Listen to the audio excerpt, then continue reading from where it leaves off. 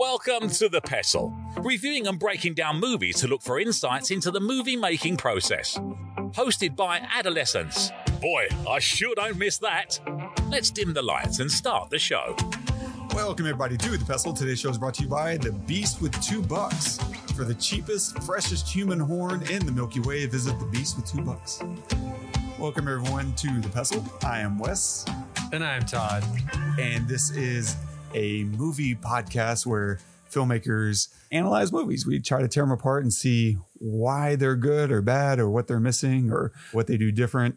And that can range from anything from cinematography, the writing. Sometimes we talk about the acting and performances and why or how a character may get into a position. There's certain things we haven't really talked about on acting. Like we haven't really touched on method acting, I feel like.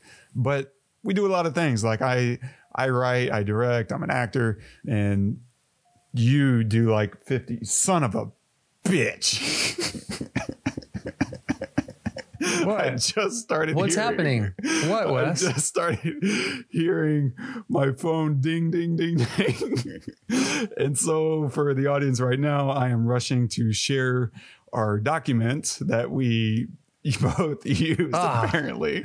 I wonder how many did I get? It had to be a good 15 or 20. And so for those not understanding at all what's happening, which is everyone. Yeah, that's true. We have a Google Doc that we use to run our show notes. And that's a way for Todd and I to kind of coordinate and understand what part of the show we're on, things that, I don't know, like the synopsis and the rundown and the faux sponsor and the quote at the end of the day. And it kind of tracks everything. Like we're going to do a spoiler alert here in a second, and then I'll do my show rundown. And so we share this back and forth. Well, we're supposed to. I send it to Todd after I make it, and if he is unable to have complete 100% access to it, he will request access.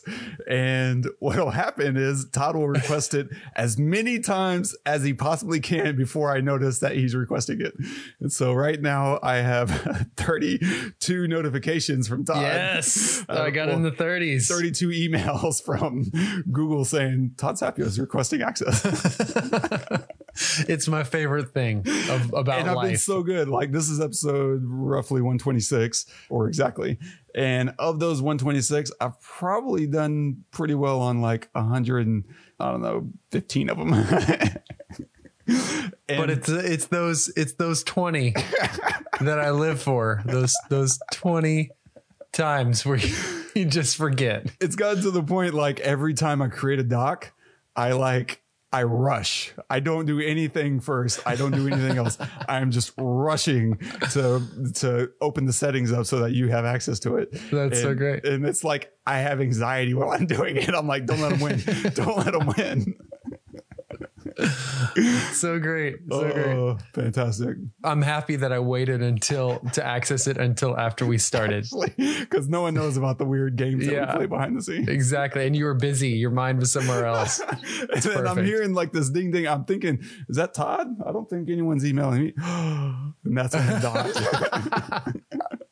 You got me. I love it. I love it. Anyway, so what are we going to do today? Today we're covering Lady Bird. So if you haven't seen it, pause this episode, go watch it. And because we're gonna have spoilers all over the place. So absolutely. We're gonna talk about a few things. We'll touch on cinematography. We'll talk about some of the lighting in there, or at least what I think I'm seeing, as well as communicating a feeling visually. We'll talk about writing and story, efficiency with locations, because most of this, we're starting a series. This is the second and probably going to be an on and off series. First time directors, or at least early career directors, for me to learn from as someone who's looking to make a movie in the not too distant decade. And so, yeah, we'll talk about all those things and other such stuff and things and stuff. All right. So a synopsis of the film. In 2002, an artistically inclined 17-year-old girl comes of age in Sacramento, California. Written and directed by Greta Gerwig. Cinematography by Sam Levy. Starring Saoirse Ronan as Lady Bird.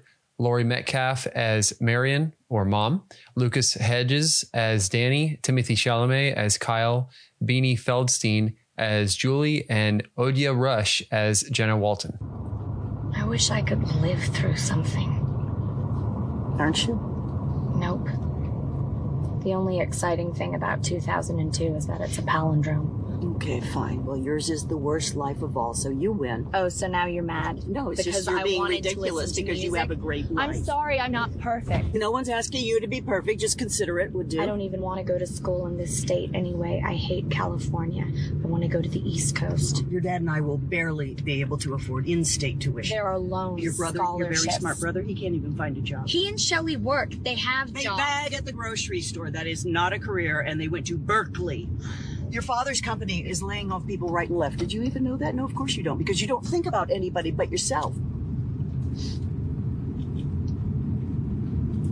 An immaculate heart is already a luxury. Immaculate fart. You wanted that, not me. Miguel saw someone knifed in front of him at Sac High. Is that what you want? So you're telling me that you want to see somebody knifed right in front of you? Barely Right in saw front of- that. I want to go where culture is, But like how in New the world York, did I raise such a or at least snob? Connecticut or New Hampshire, where writers live in the Get into woods. those schools anyway. Mom, You can't even pass your driver's test. because you wouldn't let me practice The way enough. that you work, or the way that you don't work, you're not even worth state tuition, Christine. My name is Ladybird. Well, actually, it's not, and it's ridiculous. Call me because your name Ladybird is like you Christine. said you would. You should just go to City College. You know, with your work ethic, just go to City College and then to jail, and then back to City College, and then maybe you'd learn to pull yourself up and not expect everybody to do everything. Father, The best opening to a film. ever. Like, Yeah. it's so good. And just a great way to end all this tension. She just freaking jumps out the car, and which is horrific. And also because of her reaction, suddenly becomes absolutely hysterical. Yes. It's just pitch perfect. God. So is this your kind of movie? I mean, I don't know. I mean, do you even like this movie? Is this something that I don't know, this kind of movie, is this up your alley at all? Yeah. So the yes and no. I'm not a big coming of age. I think stuff, movies like Superbad and stuff just kind of like, I don't know. Yeah. They don't really speak to me, but this is more than that. I feel like, yes, it is a coming of age film, but it's also about, for me, I think because that is my mother in every way, shape, and form. That is my mother. And I mean, what I grew up with, how I felt, like how Ladybird was talking to her is exactly how I wanted to talk to my mother, but I couldn't. Like that's my mom. It's one thing. I think it's one thing if you're a daughter talking to your mother, or a son talking to your dad or something. Maybe I don't know, but I couldn't talk to my mom like that, but I wanted to several times. So I identify with this movie very well, even though I don't really like coming of age films. The parts of the interactions with her mom were my favorite parts of the film. Her, montages with her boyfriends and things like that. Like whatever, like it was, They were fine. They were fine. And they were necessary because they pushed the story forward, and, they were big stages in her life. And they were one of my favorite moments in the film. I'll talk about in a second, involves one of them, but it's an amazing film. The style, the kind of Wes Anderson-y almost kind of feel, not cinematography wise, like it wasn't like straight up, like, very symmetrical and blocked off and everything. Not like that, but like the feel, I think the acting and the writing and the delivery was very Wes Anderson style. It felt that way. And I love that. I just love it. I feel like you could shoot that way and almost anything would work.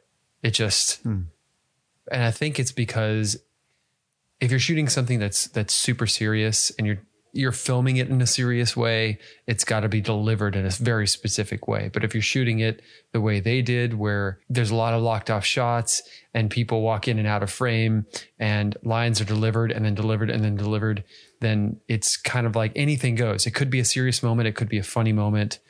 The cinematography really doesn't dictate what that's going to be. Even the script doesn't dictate what that's going to be. It just happens. It's almost like you're a fly on the wall kind of thing.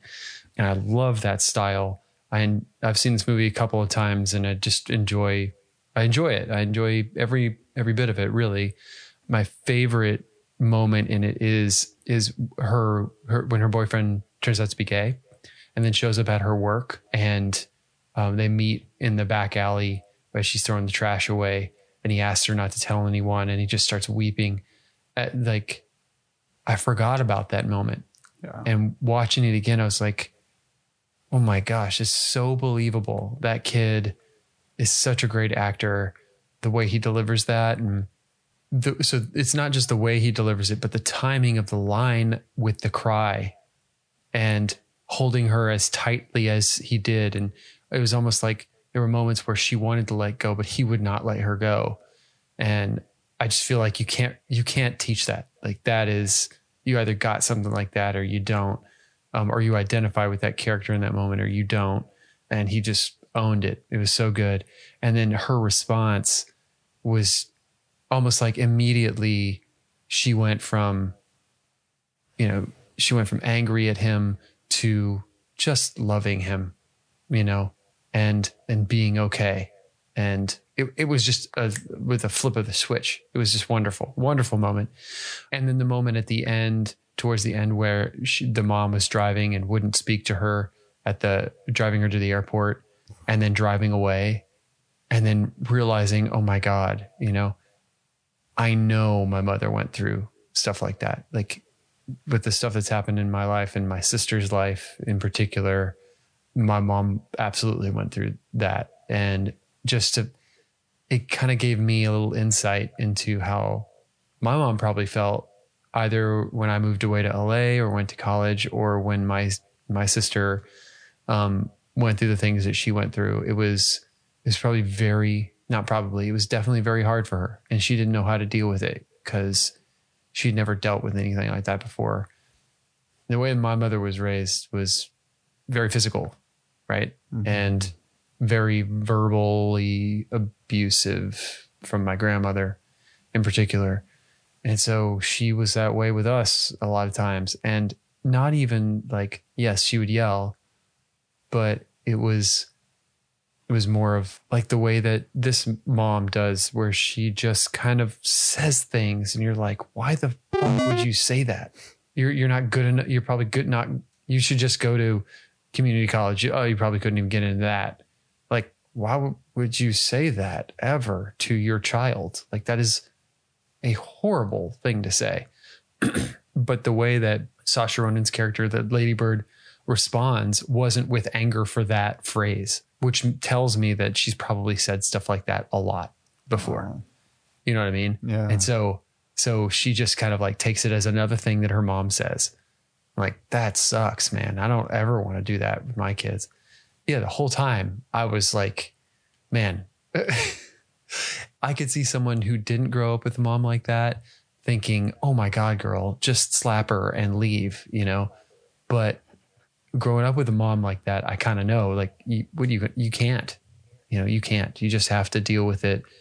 And it was so funny because the dad was my dad. My dad was the chill, cool, like, what do you need? You need $5 for the movies? Because back in those days, that's, $5. Damn, I'm old. Yeah, all right, cool. You go out with friends, stay out another half hour. That's fine, or whatever. Like, that was my dad. And so this was her dad. And it was just like, and my dad went through hard times about the same age that she did. It was like looking in a freaking mirror watching this movie. Yeah, it was super enjoyable. And I mean, not the same time frame. This, for me, it was probably around like 95 to 98 where I was going through the same thing that she was, which is when I was in high school and she was coming out of high school in 2002.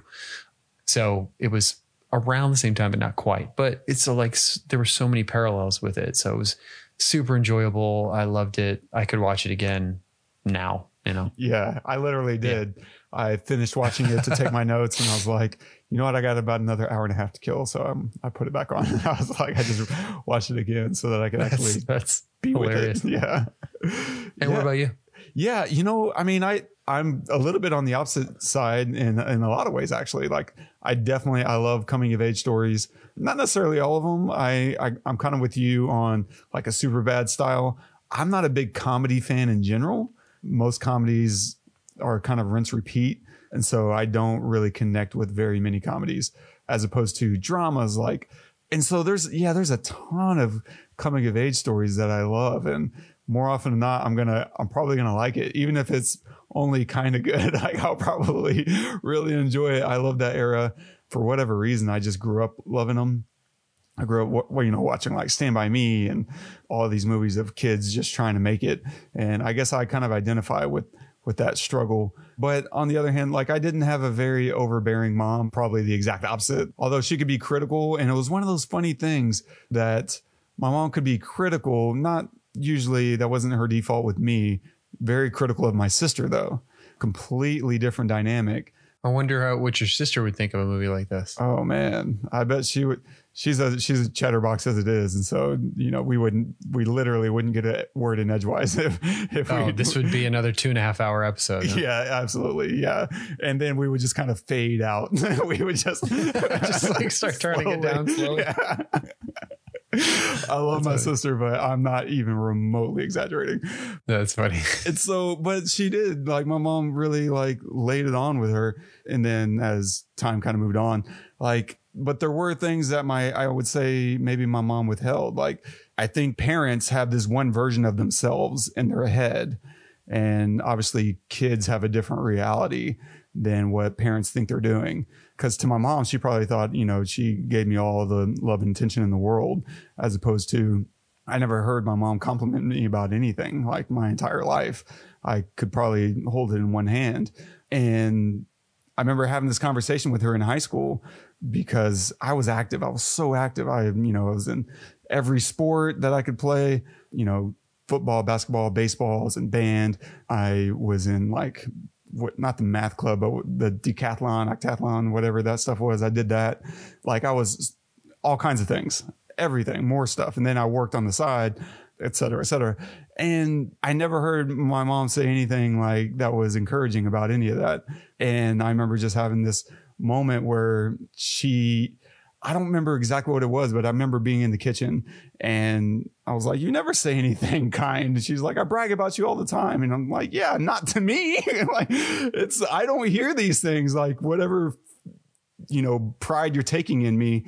I don't know about any of that. Like, it's so interesting. And I wonder, how that'll evolve with you as you're, raising your kids. And there's just these things that I'm looking at Marion, Lady Bird's mom, and I'm like, she probably doesn't know how she's perceived by her own daughter. Like, she in her mind might be thinking I'm giving my daughter perspective, when in reality, her daughter's just feeling torn down the whole time. There's this really great moment, and about 2/3 of the way in, where Lady Bird is talking with the counselor or one of her teachers, and the teacher says, isn't that the same thing? Love and attention. And then we immediately cut to her mom, who gives her a lot of attention, and they're in Goodwill shopping for dresses. Mm-hmm. And she finds this dress, Lady Bird finds this dress that she loves. And her mom immediately says, isn't it a little too pink? And they have this conversation about, why can't, do you even like me? She's like, I love you. Like, nah, yeah, but do you like me? And she never says yes, right? She says, I just want to help you become the best version of yourself that you can be. Mm-hmm. And she's like, what if that's what I already am? And we just silence. That's it. It's like, wow. I think that some people, well, okay, everybody parents differently. And I think that some people think I am guilty as a parent of thinking that I have to always be teaching my kids. Always.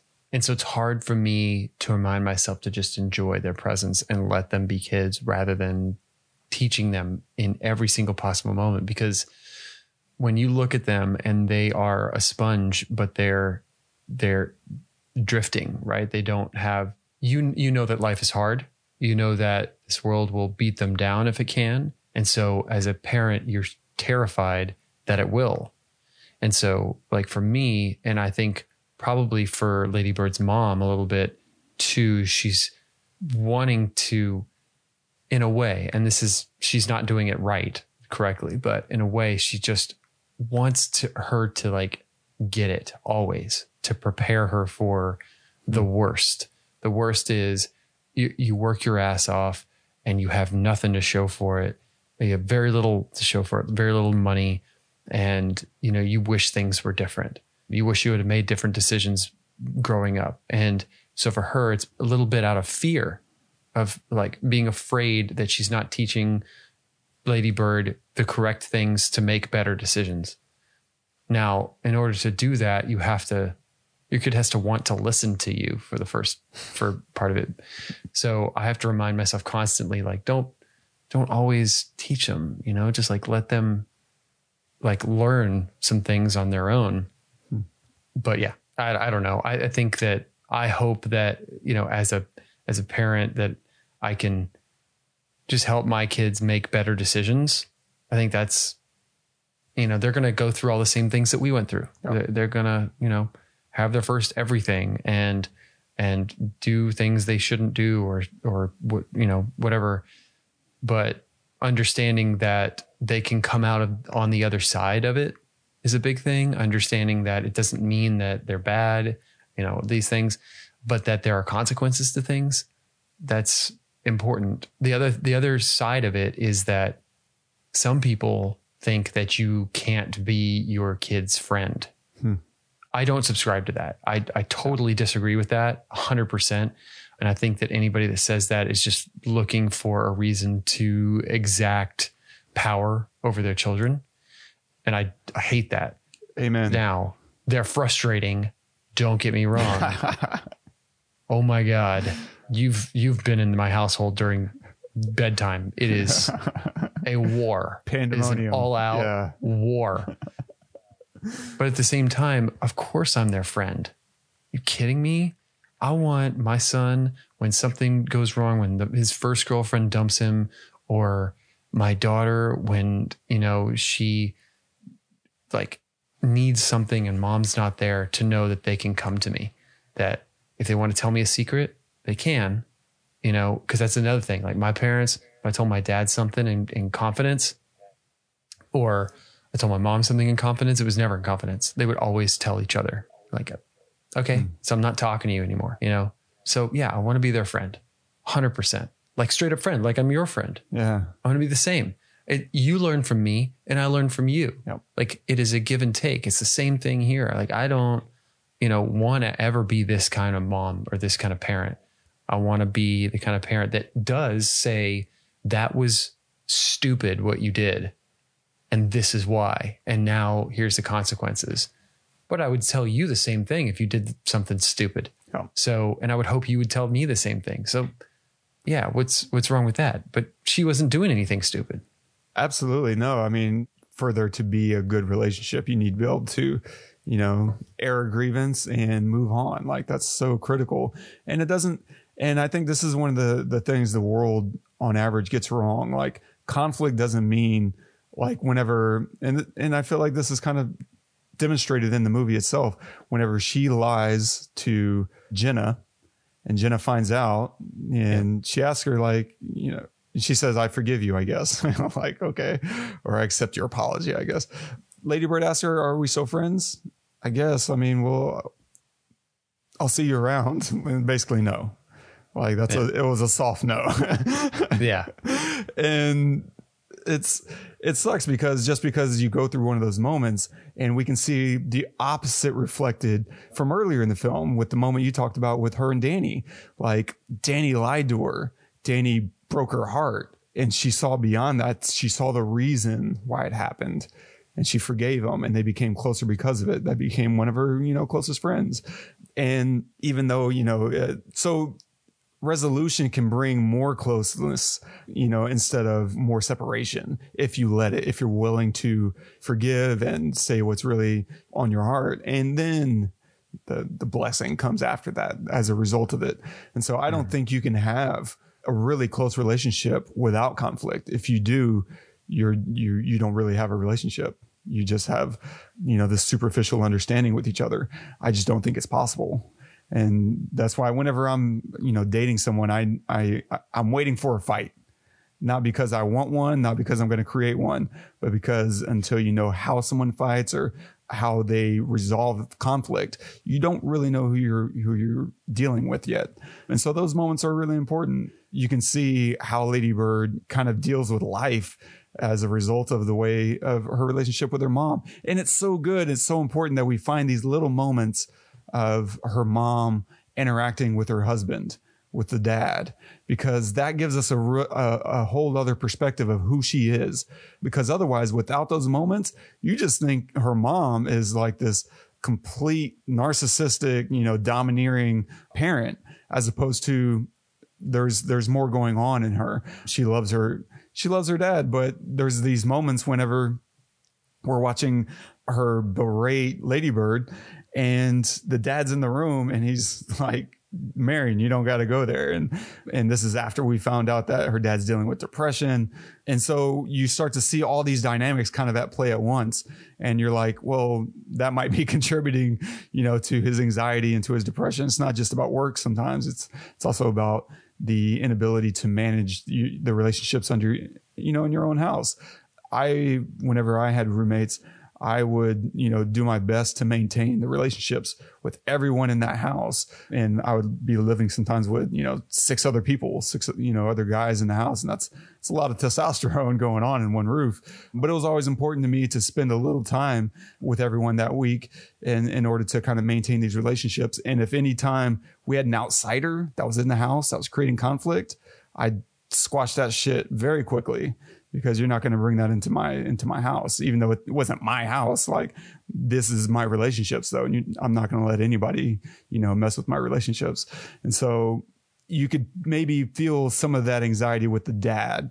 And there was just so much going on. And especially with the men in this film, I found interesting because another one of the key men is the pastor or the priest who was, the theater teacher.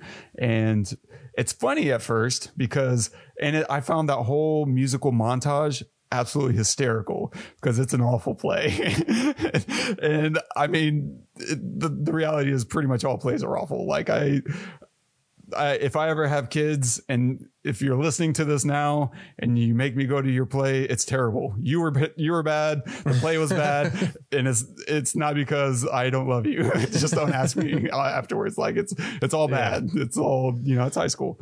And so he, after that terrible montage, and it's so great to watch everyone watching it, and just that we're just getting these really awkward clips of them singing and snapping their fingers or whatever, and the end, right, where they're all in their pajamas and they're singing into the distance.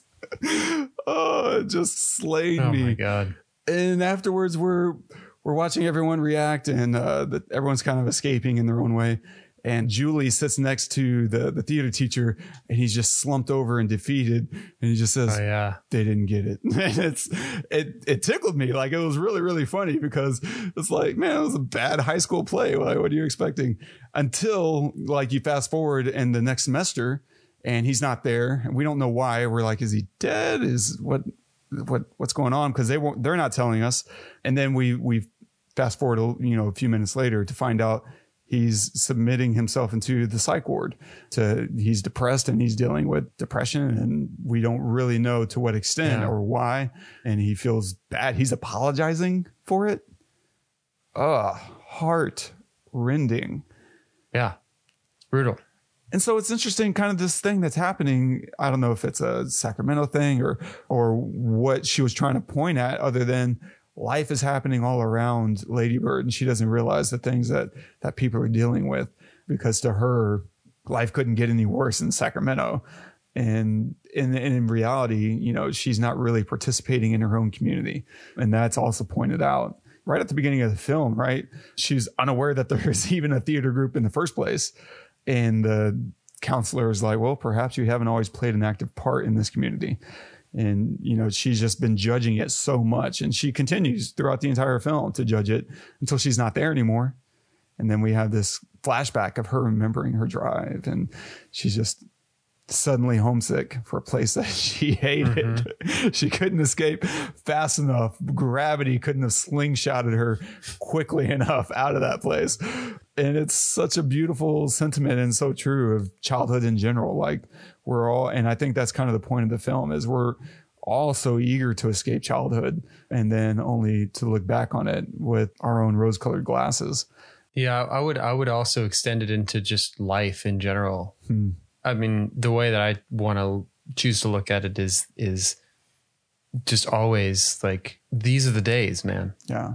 These are them. these are the good old days. So in 5 years, these will have been them. So live them like they are. And it's the same. Yeah, obviously when you're a kid, you don't have any worries or very few worries. And then you grow up and you have more, it becomes easier to look at that as easier, but you're only going to have more the older you get. So just like be in it now. Because at some point you're going to move and go to another house and you're going to be like, oh, remember when we had that house? Or you're going to get a different job. Oh, you remember that last job that I had and that person that worked there? Oh yeah, they were really cool. Like there's always something that makes this moment better than the moment that you're going to be in later. So, but then there's always some moment later that's going to be better than now or worse. Doesn't matter, but you can't think about it. No, the present is all you really ever have. And you have and you don't even have that. Yeah. Because the moment you think about it, it's the past. So really, we're living in the past if you want to think about it in the past or the future. Whatever. Anyway. Wrinkling my brain. Yeah, so just to kind of touch on some of the things, cinematography, I don't want to misstate what you said earlier, but I like, kind of the way this was shot from a cinematography aspect. Feels very grounded. It feels real. So even when the crazy, silly moments happen, it adds humor to it because, when she's introducing herself to Jenna, she's like, what was your name again? She says, Ladybird. And Jenna just kind of pauses for a moment. That's weird. She kind of continues. Like there's all these little weird moments that happen, especially with Kyle, played by Timothée Chalamet. That dude is just full of weird shit. Like it's so good. I've never seen him play a douche before. I feel like he nailed it though. He's so good. But I think, the way it's shot really lends itself to kind of this grounded realism. And I feel like a lot of the lighting, maybe not all of it, was practical. Maybe, sometimes that's taking advantage of window lighting, because sometimes I don't know how they would be hiding. And this is my ignorance of working on these kind of sets. But sometimes we're like looking out the window and we can see everything. So I'm like, I don't think they're really lighting that. So I feel like sometimes they're shooting around available light, which is always tricky. I shot a thing this weekend and the light shifted within minutes and completely changed the way I ended up shooting the rest of the project. And we were only on set for a few hours. So it wasn't like, I had all day the next day. It's like, oh, well, this is what we have now. And my day was wrecked. But the lighting here, it seems like sometimes it's available lighting. Sometimes it's practical lighting. Like there was a moment after the dance, she had her first kiss and she walks in the door and it feels like they just lit that with the lamp. Like they put on a pretty hot bulb and let most of that scene, if not almost the entire scene. Maybe they had some general ambient lighting just off camera, but you walk in the door, you can track your shadow pretty closely with that lamp. It wasn't like sourcey from the standpoint of the lamp was providing motivation for another light off camera. The light was coming from the lamp, and that's what you call practical lighting, when the set itself is providing light. And so I'm like, yeah, I love that. I love seeing films like that. David O. Russell is big on that as well. And so I love seeing these kind of films that feel like, yes, this is the way I would want to shoot. This is the stuff that I feel comfortable and confident in. And it lends to the kind of style that I like. I like available lighting. I like the grounded realism. I like truth and honesty. And I feel like when I see that in the lighting, it speaks to me personally. And so I tend to want to shoot my films that way, even though, I'm not above breaking out a light, but whenever I think about the projects I want to create or work on, it's usually around available light or practicals at a minimum. And there's one shot that I would want to pick her brain about, and it's this Twilight shot on the bridge with her best friend, Julie. And it had to have been shot in like one, maybe two takes max, because they were literally shooting at twilight. And twilight doesn't last for more than like 20 minutes. It goes from golden hour to twilight to dark so fast. That window right there is seriously fast. Depending on the time of year, it can go faster. I guess if you're in Alaska, it could last a little longer, but those moments are really, really hard. And they shot it with multiple cameras, and all things considered, a really amazing job. except for I'm assuming something went wrong with the sound there because they ADR'd that scene, and it was the only ADR I noticed in the film, and it was pretty rough. It was not great, and I always find it interesting whenever I noticed ADR because there's times when they're doing it and I don't know. I know those moments happen. There's just too many times in movies where sound goes to hell, like a plane passed overhead and your best take, and you have to make a decision. Do I use my best take or do I pick a lesser take with better audio? And I'm usually going to err on the side of the better emotional take, the better performance. And so, but all things considered, like, really incredible job for shooting at twilight. There's a movie Terrence Malick made called Days of Heaven where he shot almost that entire movie was shot during like golden hour and twilight. And it's beautiful, but it cost them like 2 years.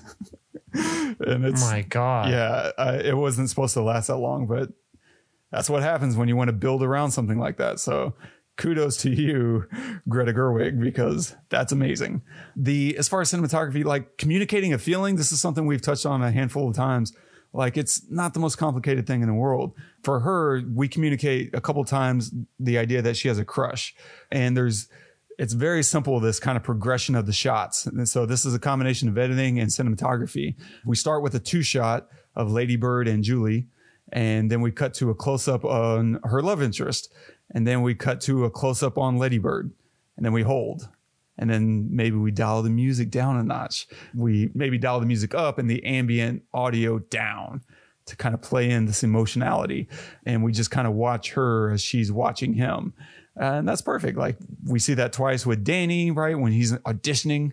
And that's the time when they do kind of lower the ambient audio and raise the music. And then another time whenever she's watching Kyle as he plays guitar in a band, and the music is already up. So there's no audio adjustment there. We just kind of watch her watching him, and it's perfect. We understand exactly what's happening. Even if she didn't do anything in her performance, we would automatically have this emotional feeling like, oh, she's feeling that.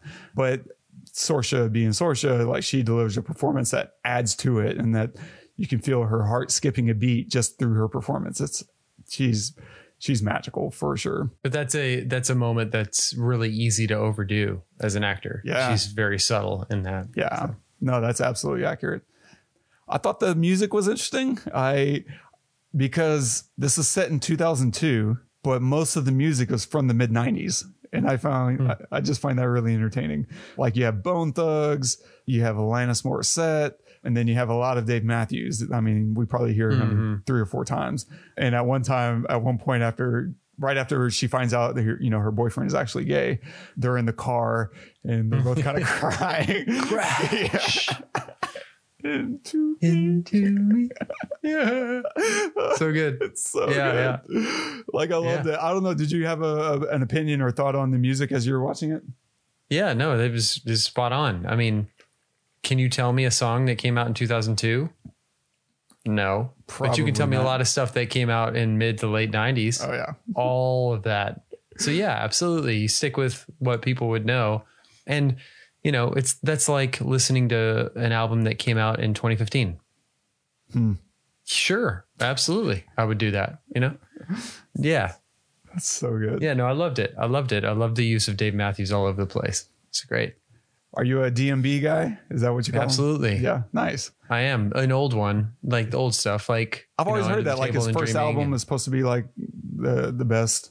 Is that? Well, like his first 3. Oh, wow. Or just, Under the Table and Dreaming, Before These Crowded Streets. And then there's one other one that's really fantastic, full band. But then he and this guy named Tim Reynolds, who, like, he plays with a lot. And sometimes Tim will tour with him. Tim is, you think Dave is a good acoustic guitar player. Tim melts him, is amazing. They had a double disc album. It was Dave and Tim Reynolds live at Luther College. And it's just both of them with acoustic guitars. And it is unbelievable, dude. They do all his hits and then a bunch of other stuff that you never heard of before. I mean, the thing that makes Dave amazing is his ability to play what he's playing and sing at the same time. I mean, he plays stuff that, one, is is very difficult to play, but to play that and sing something that is a completely different cadence at the same time is like, it's just unreal. That's so a good. lot of rhythm happening all at once. Anyway, yeah, I'm an old school Dave fan. The stuff that, you know, he came out with in like mid 2000s, or I'm not really a big fan of anything from mid 2000s on. I think the last good thing that I liked that he put out was around 2000. I think that's when the Luther College disc came out. I think, I don't know, something like that. That's all. I love acoustic, and so I'll be checking that out. We'll put that in the show notes. We'll link it so everyone can check it out. Nice. So diving into some of the writing and story, there's some efficiency that they use. I really enjoyed with using certain locations kind of repeatedly. Like the house became a very reused place. So it's nice whenever you have these kinds of things because you can go in and set up all your lighting. Like if you wanted to do practical, you only got to do it once. You walk it out with your set designer and you say, here's kind of the times of day we're going to be shooting. Here's the rooms we're going to be shooting in. You know, how can we build lighting into this set? And then you're kind of one and done. You don't have to spend every time, because without that, if you're shooting, 10 scenes in a house, then that's 10 scenes. You only got to think about lighting it maybe once, as opposed to if those 10 scenes took place over 10 different locations and suddenly you're having to game plan and track and figure out lighting scenarios over and over and over and over again. So there's some really great efficiency there, as well as like, I really love the use of the store location at mostly in the beginning, because like her brother works there and her sister, I guess, works there. And it's a great place to reveal all kinds of things. They reveal some of the money issues, right? We can't afford a magazine. Like and it also reveals conflict with her mom. Go to the library or whatever. Like she's just not having it. She not only is she not going to buy it, she doesn't even care. Like just whatever. And it's also a place where she runs into her crush, right? And because of all the other things that are happening in the store, she's able to immediately run to interact with her brother and ask him like, who is Jim Morrison again?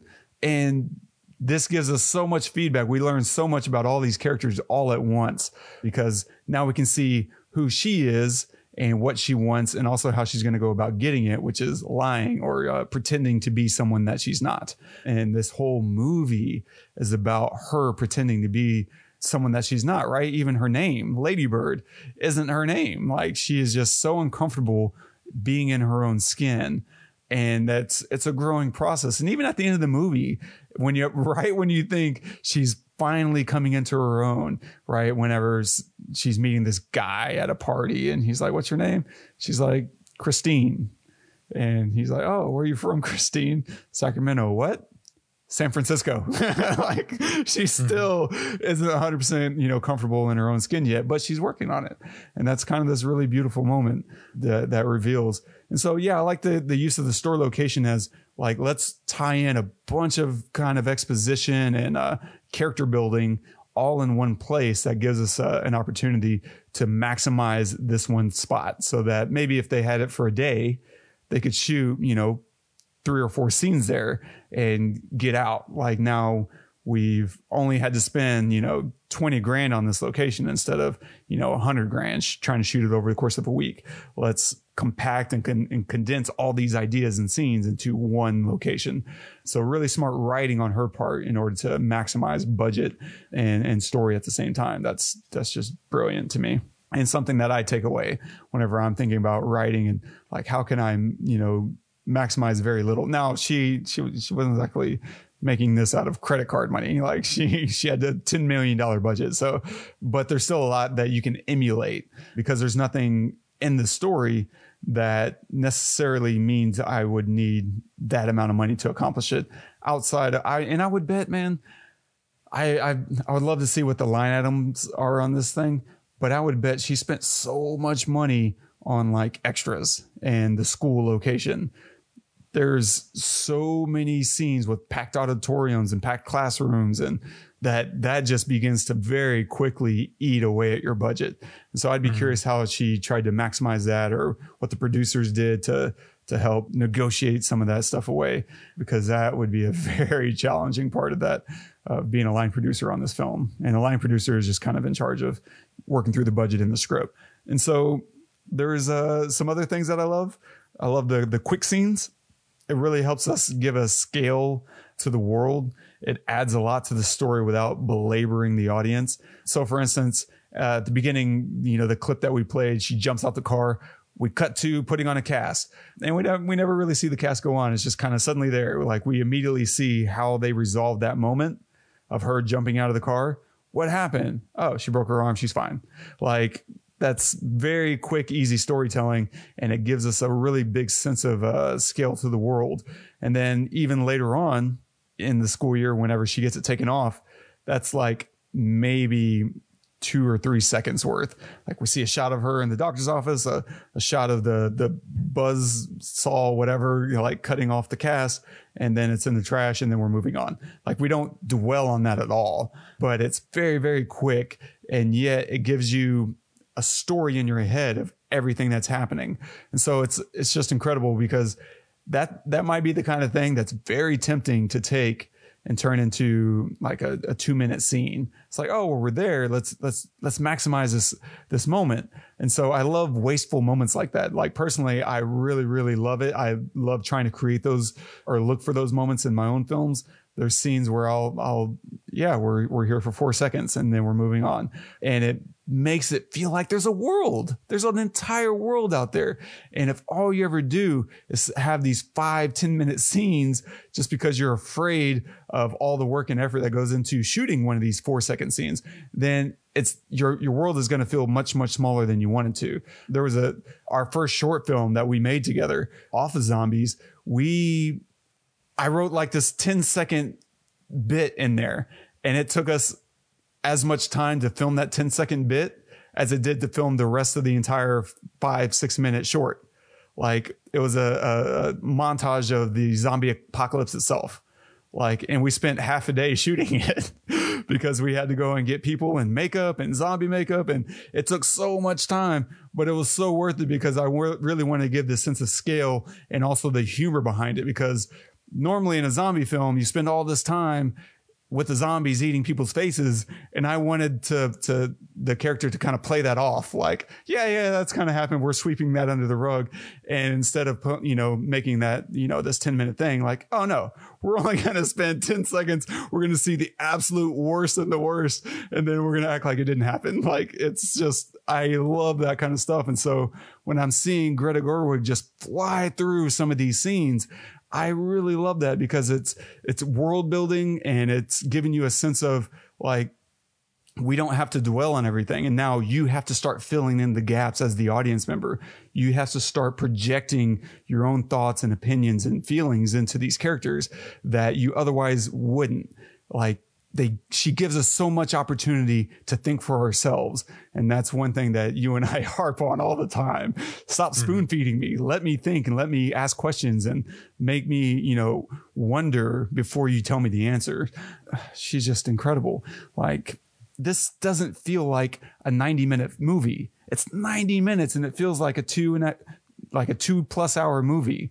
But because of how many scenes she works through, this could have easily been a 2.5 hour movie if she had actually fleshed out more of these moments. But that's so much discipline and just great, great writing. And I absolutely love her for it. Yeah. Which you should put that Off of Zombies in the show notes. Yeah, I'll link it in the show notes so that anyone who hasn't seen it and wants to know what I'm talking about. Sean's scream at the end of that scene is just the best. Literally the best. Yeah, I had to work through it because he kept wanting to do like a different kind of yell. And I was like, no, like, cry to the heavens. He's like, oh, okay, yeah, I get what you mean. Like, yeah, that's it. And I think we did like 2 or 3 takes. Like, once I have it in the can, it's in the can. I'm moving on. Yeah. But he's the best part of the entire film. In my opinion. Really is. Yeah. He really is. Oh my gosh. And so I guess the last part, I feel like we've kind of already touched on it, which is that this whole movie is about her trying to figure out who she is. One of the things that I found really interesting was she doesn't really ever voice her own opinion unless it's with her mom. That's the only time she actually is who she is. every other time she's putting on a facade and she's wanting really hard to be liked. I guess maybe with her bestie, with Julie, you know, you get a sense that, yeah, she's being herself right now, which makes it all the more heartbreaking when she's trying to be Jenna's friend, because Jenna doesn't know who she is at all. And her best friend and her mom are really the only two people that are her tribe. And yet she can't get acceptance or feel like she gets acceptance from her mom, and she fights for it. And that's the really endearing part of this movie is she doesn't just resent her mom. She's actually trying to establish a friendship with her mom that her mom just will not recognize or submit to. And God, Laurie Metcalf was such an inspired casting for the mom. You don't see her ever really get these opportunities. Like, she's been steady working since her days on Roseanne, you know, but when was the last time she got, you know, an opportunity to work in something that would be Oscar worthy?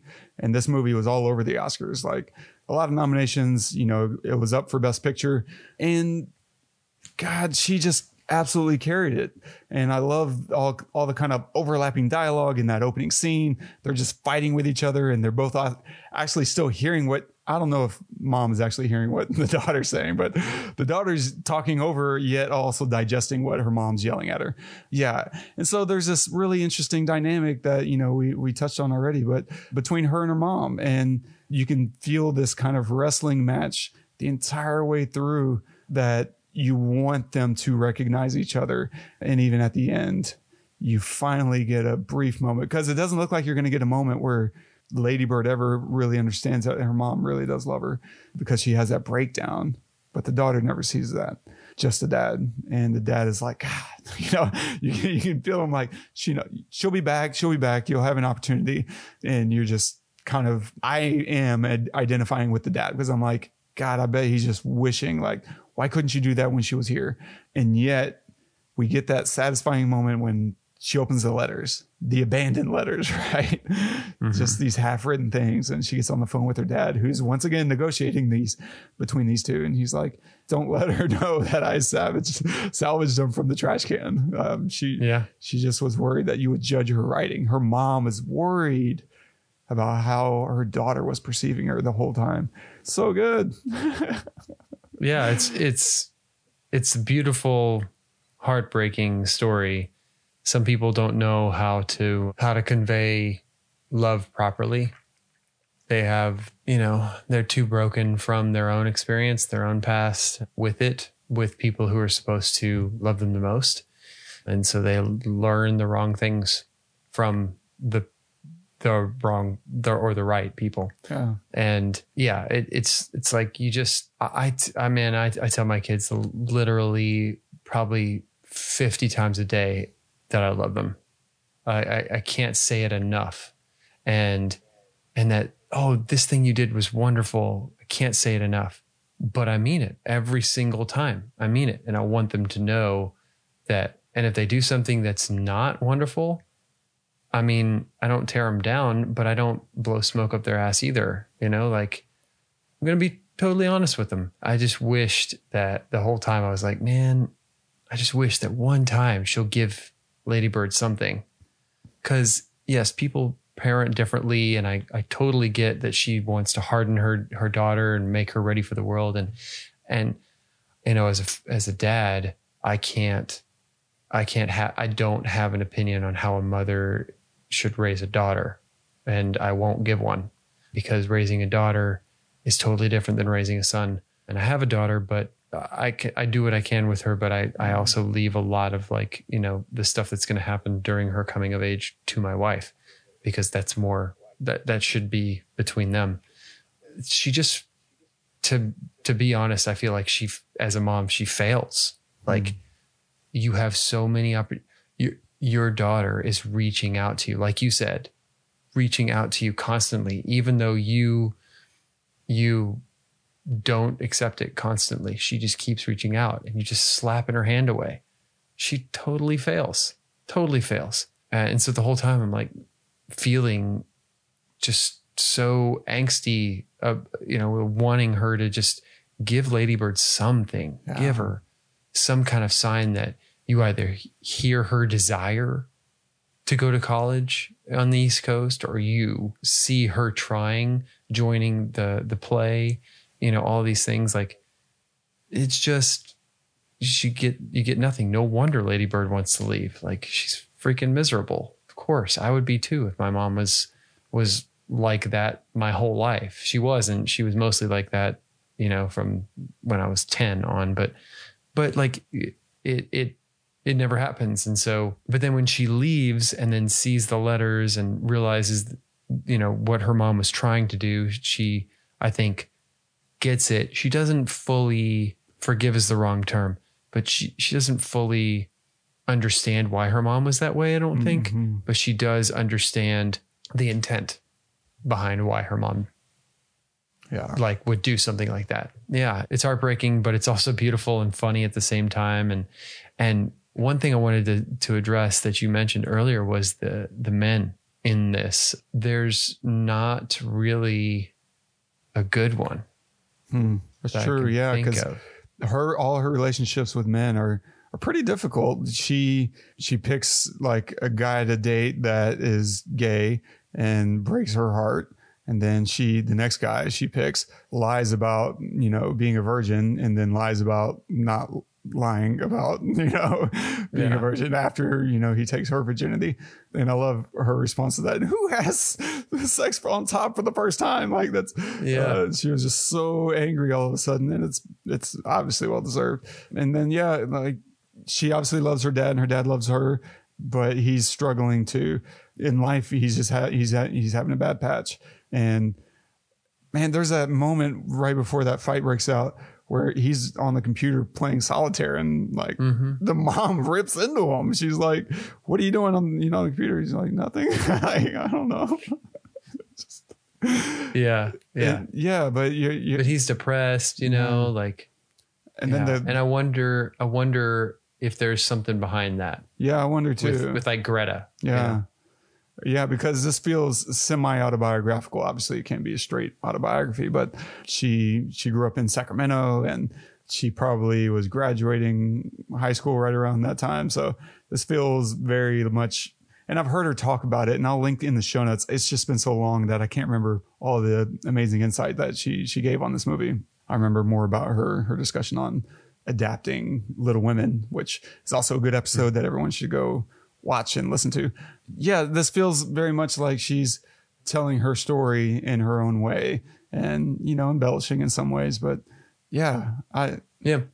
she actually went to school with my wife. I think we mentioned that on Little Women. She went to Columbia, and at the same time that my wife was there. Whoa. And my wife doesn't know her, right? Like, they just went to the same school, but just when I thought knowing Jenny was going to pay off. God. Yeah, right. I guess. But it is interesting because when Lady Bird gets the college letters, the first letter she looks at is from Columbia University, and she doesn't get in. In the movie, she doesn't get in. Yeah. But in reality, I guess she does, whatever. But she does get in an East Coast university. So she does travel the East Coast still. But anyway. Just a little information there. Yeah. Yeah. So, I mean, that's pretty much all I got.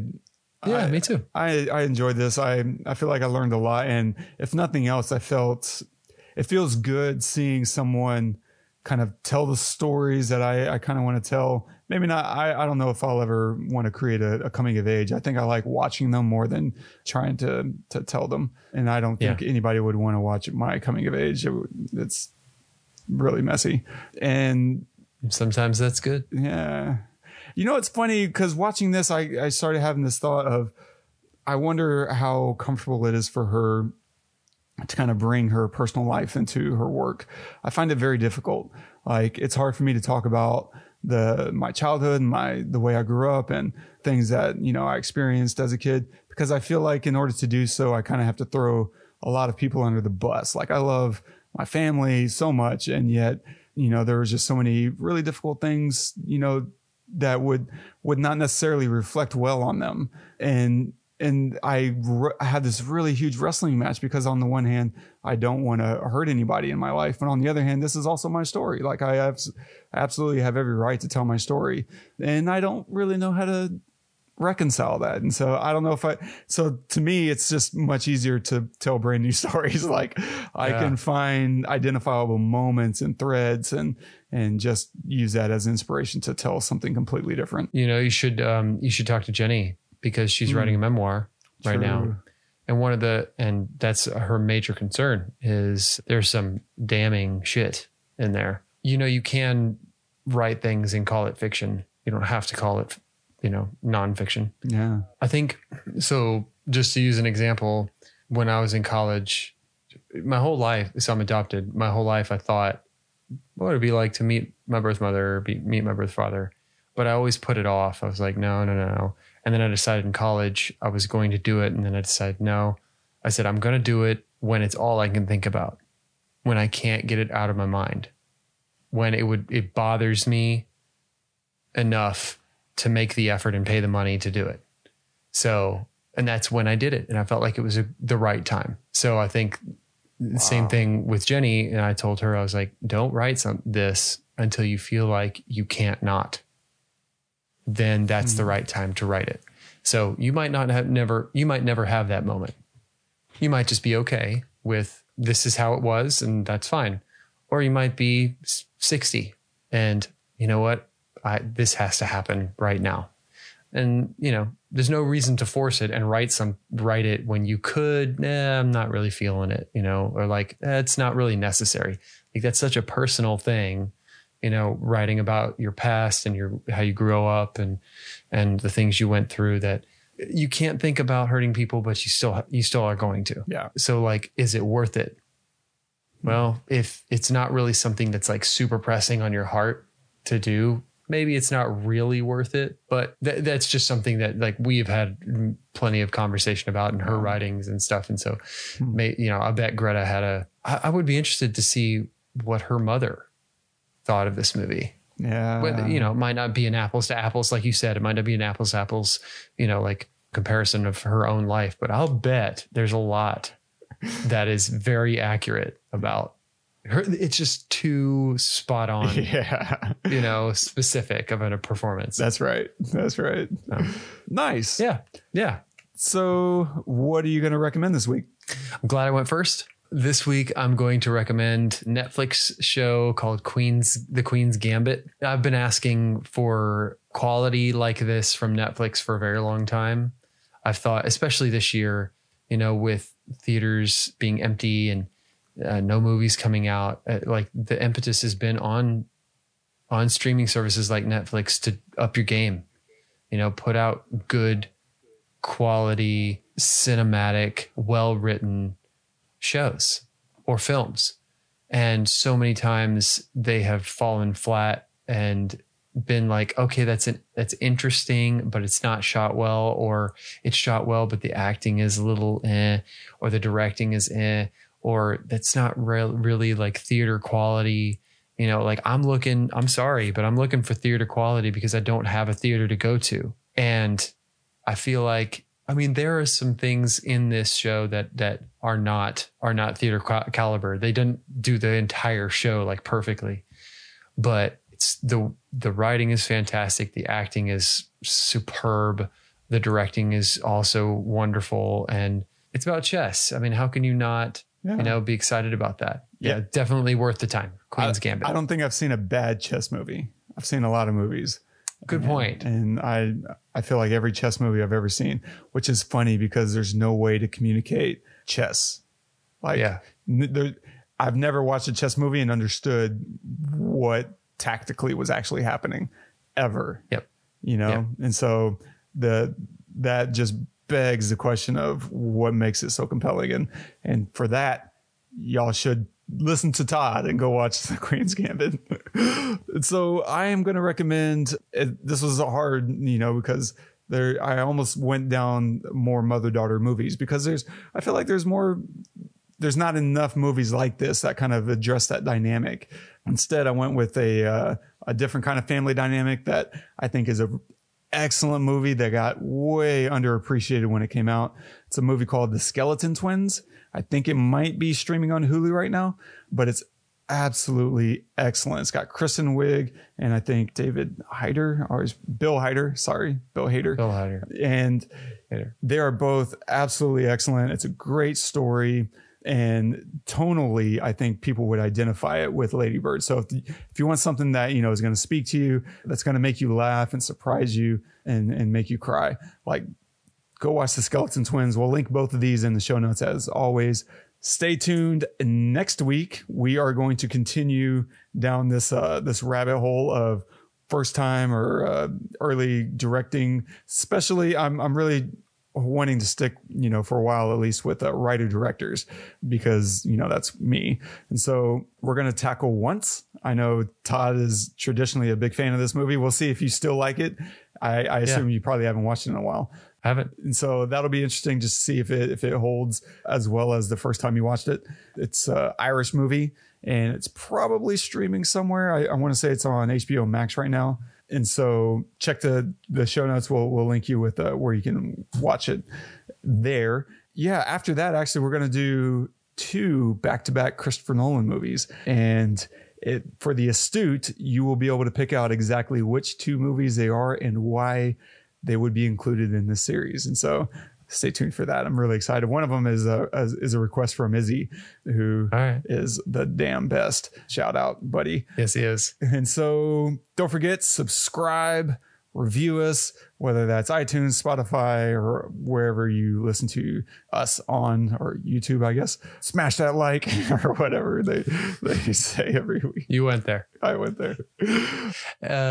Awesome. And so if you want to leave a comment on this episode in particular, you can do that at thepestlepodcast.com/ladybird. And our quote of the day today is from Alanis Morissette. And this is interesting because also there's another version of this quote from Jim Carrey who says it a little differently, but it's, I wish people could achieve what they think would bring them happiness in order for them to realize that that's not really what happiness is. Jim Carrey said something like, I wish that everyone could be famous so that they would understand that that doesn't bring them happiness. Wow. Because everybody wants to be famous, right? Yeah. Or a lot of people do. Yeah.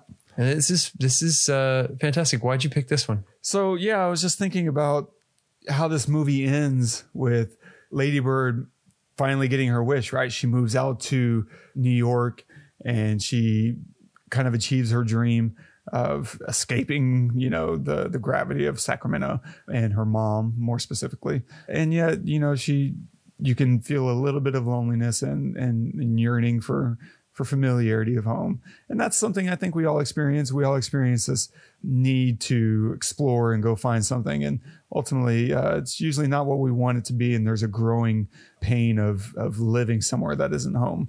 And then for me, I really identify with that quote and this idea in large part because growing up, I thought I really wanted to work in an office and I wanted to, have an important job and have people reporting to me or me reporting to people who are important. And I got that and it ran dry very quickly for me. I'm like, you know what? This is not actually what I want at all. I feel like I am dying and I want to be a creator. I want to go create things. And I didn't know at the time exactly what it was going to be, but could not be happier with abandoning what I thought my version of happiness would be. And so, yeah. What is it? What do you think whenever you think of like the idea of the fame or, achieving what you think happiness is? I think about what I said earlier, that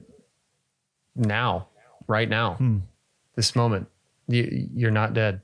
I mean, it's so easy to say, just be happy. I'm not saying that like it's easy to just be happy, but the idea of looking to tomorrow to bring you more joy is, I've been very guilty of it throughout my life. I like to think over the last, 10 years or so, I've gotten better at realizing that even in moments of suckiness, there is joy of the experience of it and trying to relish in that because it's never, it's never about the destination. It's always about the journey. We've talked about that so many times in this podcast. And I think that honestly, it should be the theme of this podcast, because if you think about it, like We're talking about creation.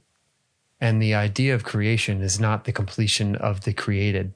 It is the actual creation, the process of it, the process of learning during it, the process of failing during it, of being successful, right? But you're only as successful as your next project, right? You can make a movie that wins an Oscar, but if your next one falls flat, I mean, what good is that Oscar? So it's really about continually growing and striving to do your best, whatever that might be.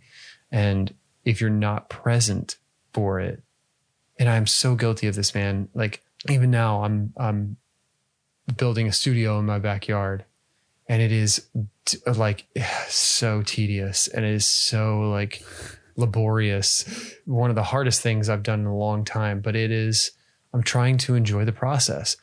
And because I know that when it's done, I will never do this again. Never. So because I know that, trying to enjoy the process of it so that when it's done, I can just, be in it and create in it and build something else, right? Moving forward. So yeah, this is such a great quote. Like some of the best minds on the planet think this way. Steve Jobs thought this way. Elon Musk thinks this way. It just is the way that most happy people, or most content people, I should say, not happy, but most content people live their life. And you can be content and still be driven. Yeah. Contentment doesn't mean that you're sitting in your success or failure. It just means that you are present for whatever it is you're experiencing, whether that's pain and anguish, whether that's happiness or joy or whatever. And when I started writing music again, it was with no desire of anything. It was literally just because I wanted to do it. And then I started having some success. I mean, that's the same reason why you left your job. Like you left your job. I remember the day you told me that you were going to buy a camera, and I will regret my answer for the longest time, because my answer was to you. And I would never, today, I was young and dumb, but today I would never say this to somebody. I said, really, why? And it, looking back on it, I'm like, what a dick thing to say. Like, not because how could I have known that it was going to turn into something that was like your massive passion, your life, I didn't know. So obviously I know. Yeah. I know. But like, that was my father speaking. My father speaking would say, stay in the safety zone. If you don't have that much money, or you're going to leave your job, why would you spend $1,500 on a camera? Like all these things. And now you want to buy a yacht and say, dude, absolutely. I'll buy you a hat, like definitely go for it. Anyway, I kind of digress. I just love this quote so much, and everything that it means and stands for. Obviously, it's easy for someone who has success to say that. I don't have any success, and I'm saying that to everybody listening. Yeah. So hopefully somebody hears it that needs to hear it, because it's fantastic, man.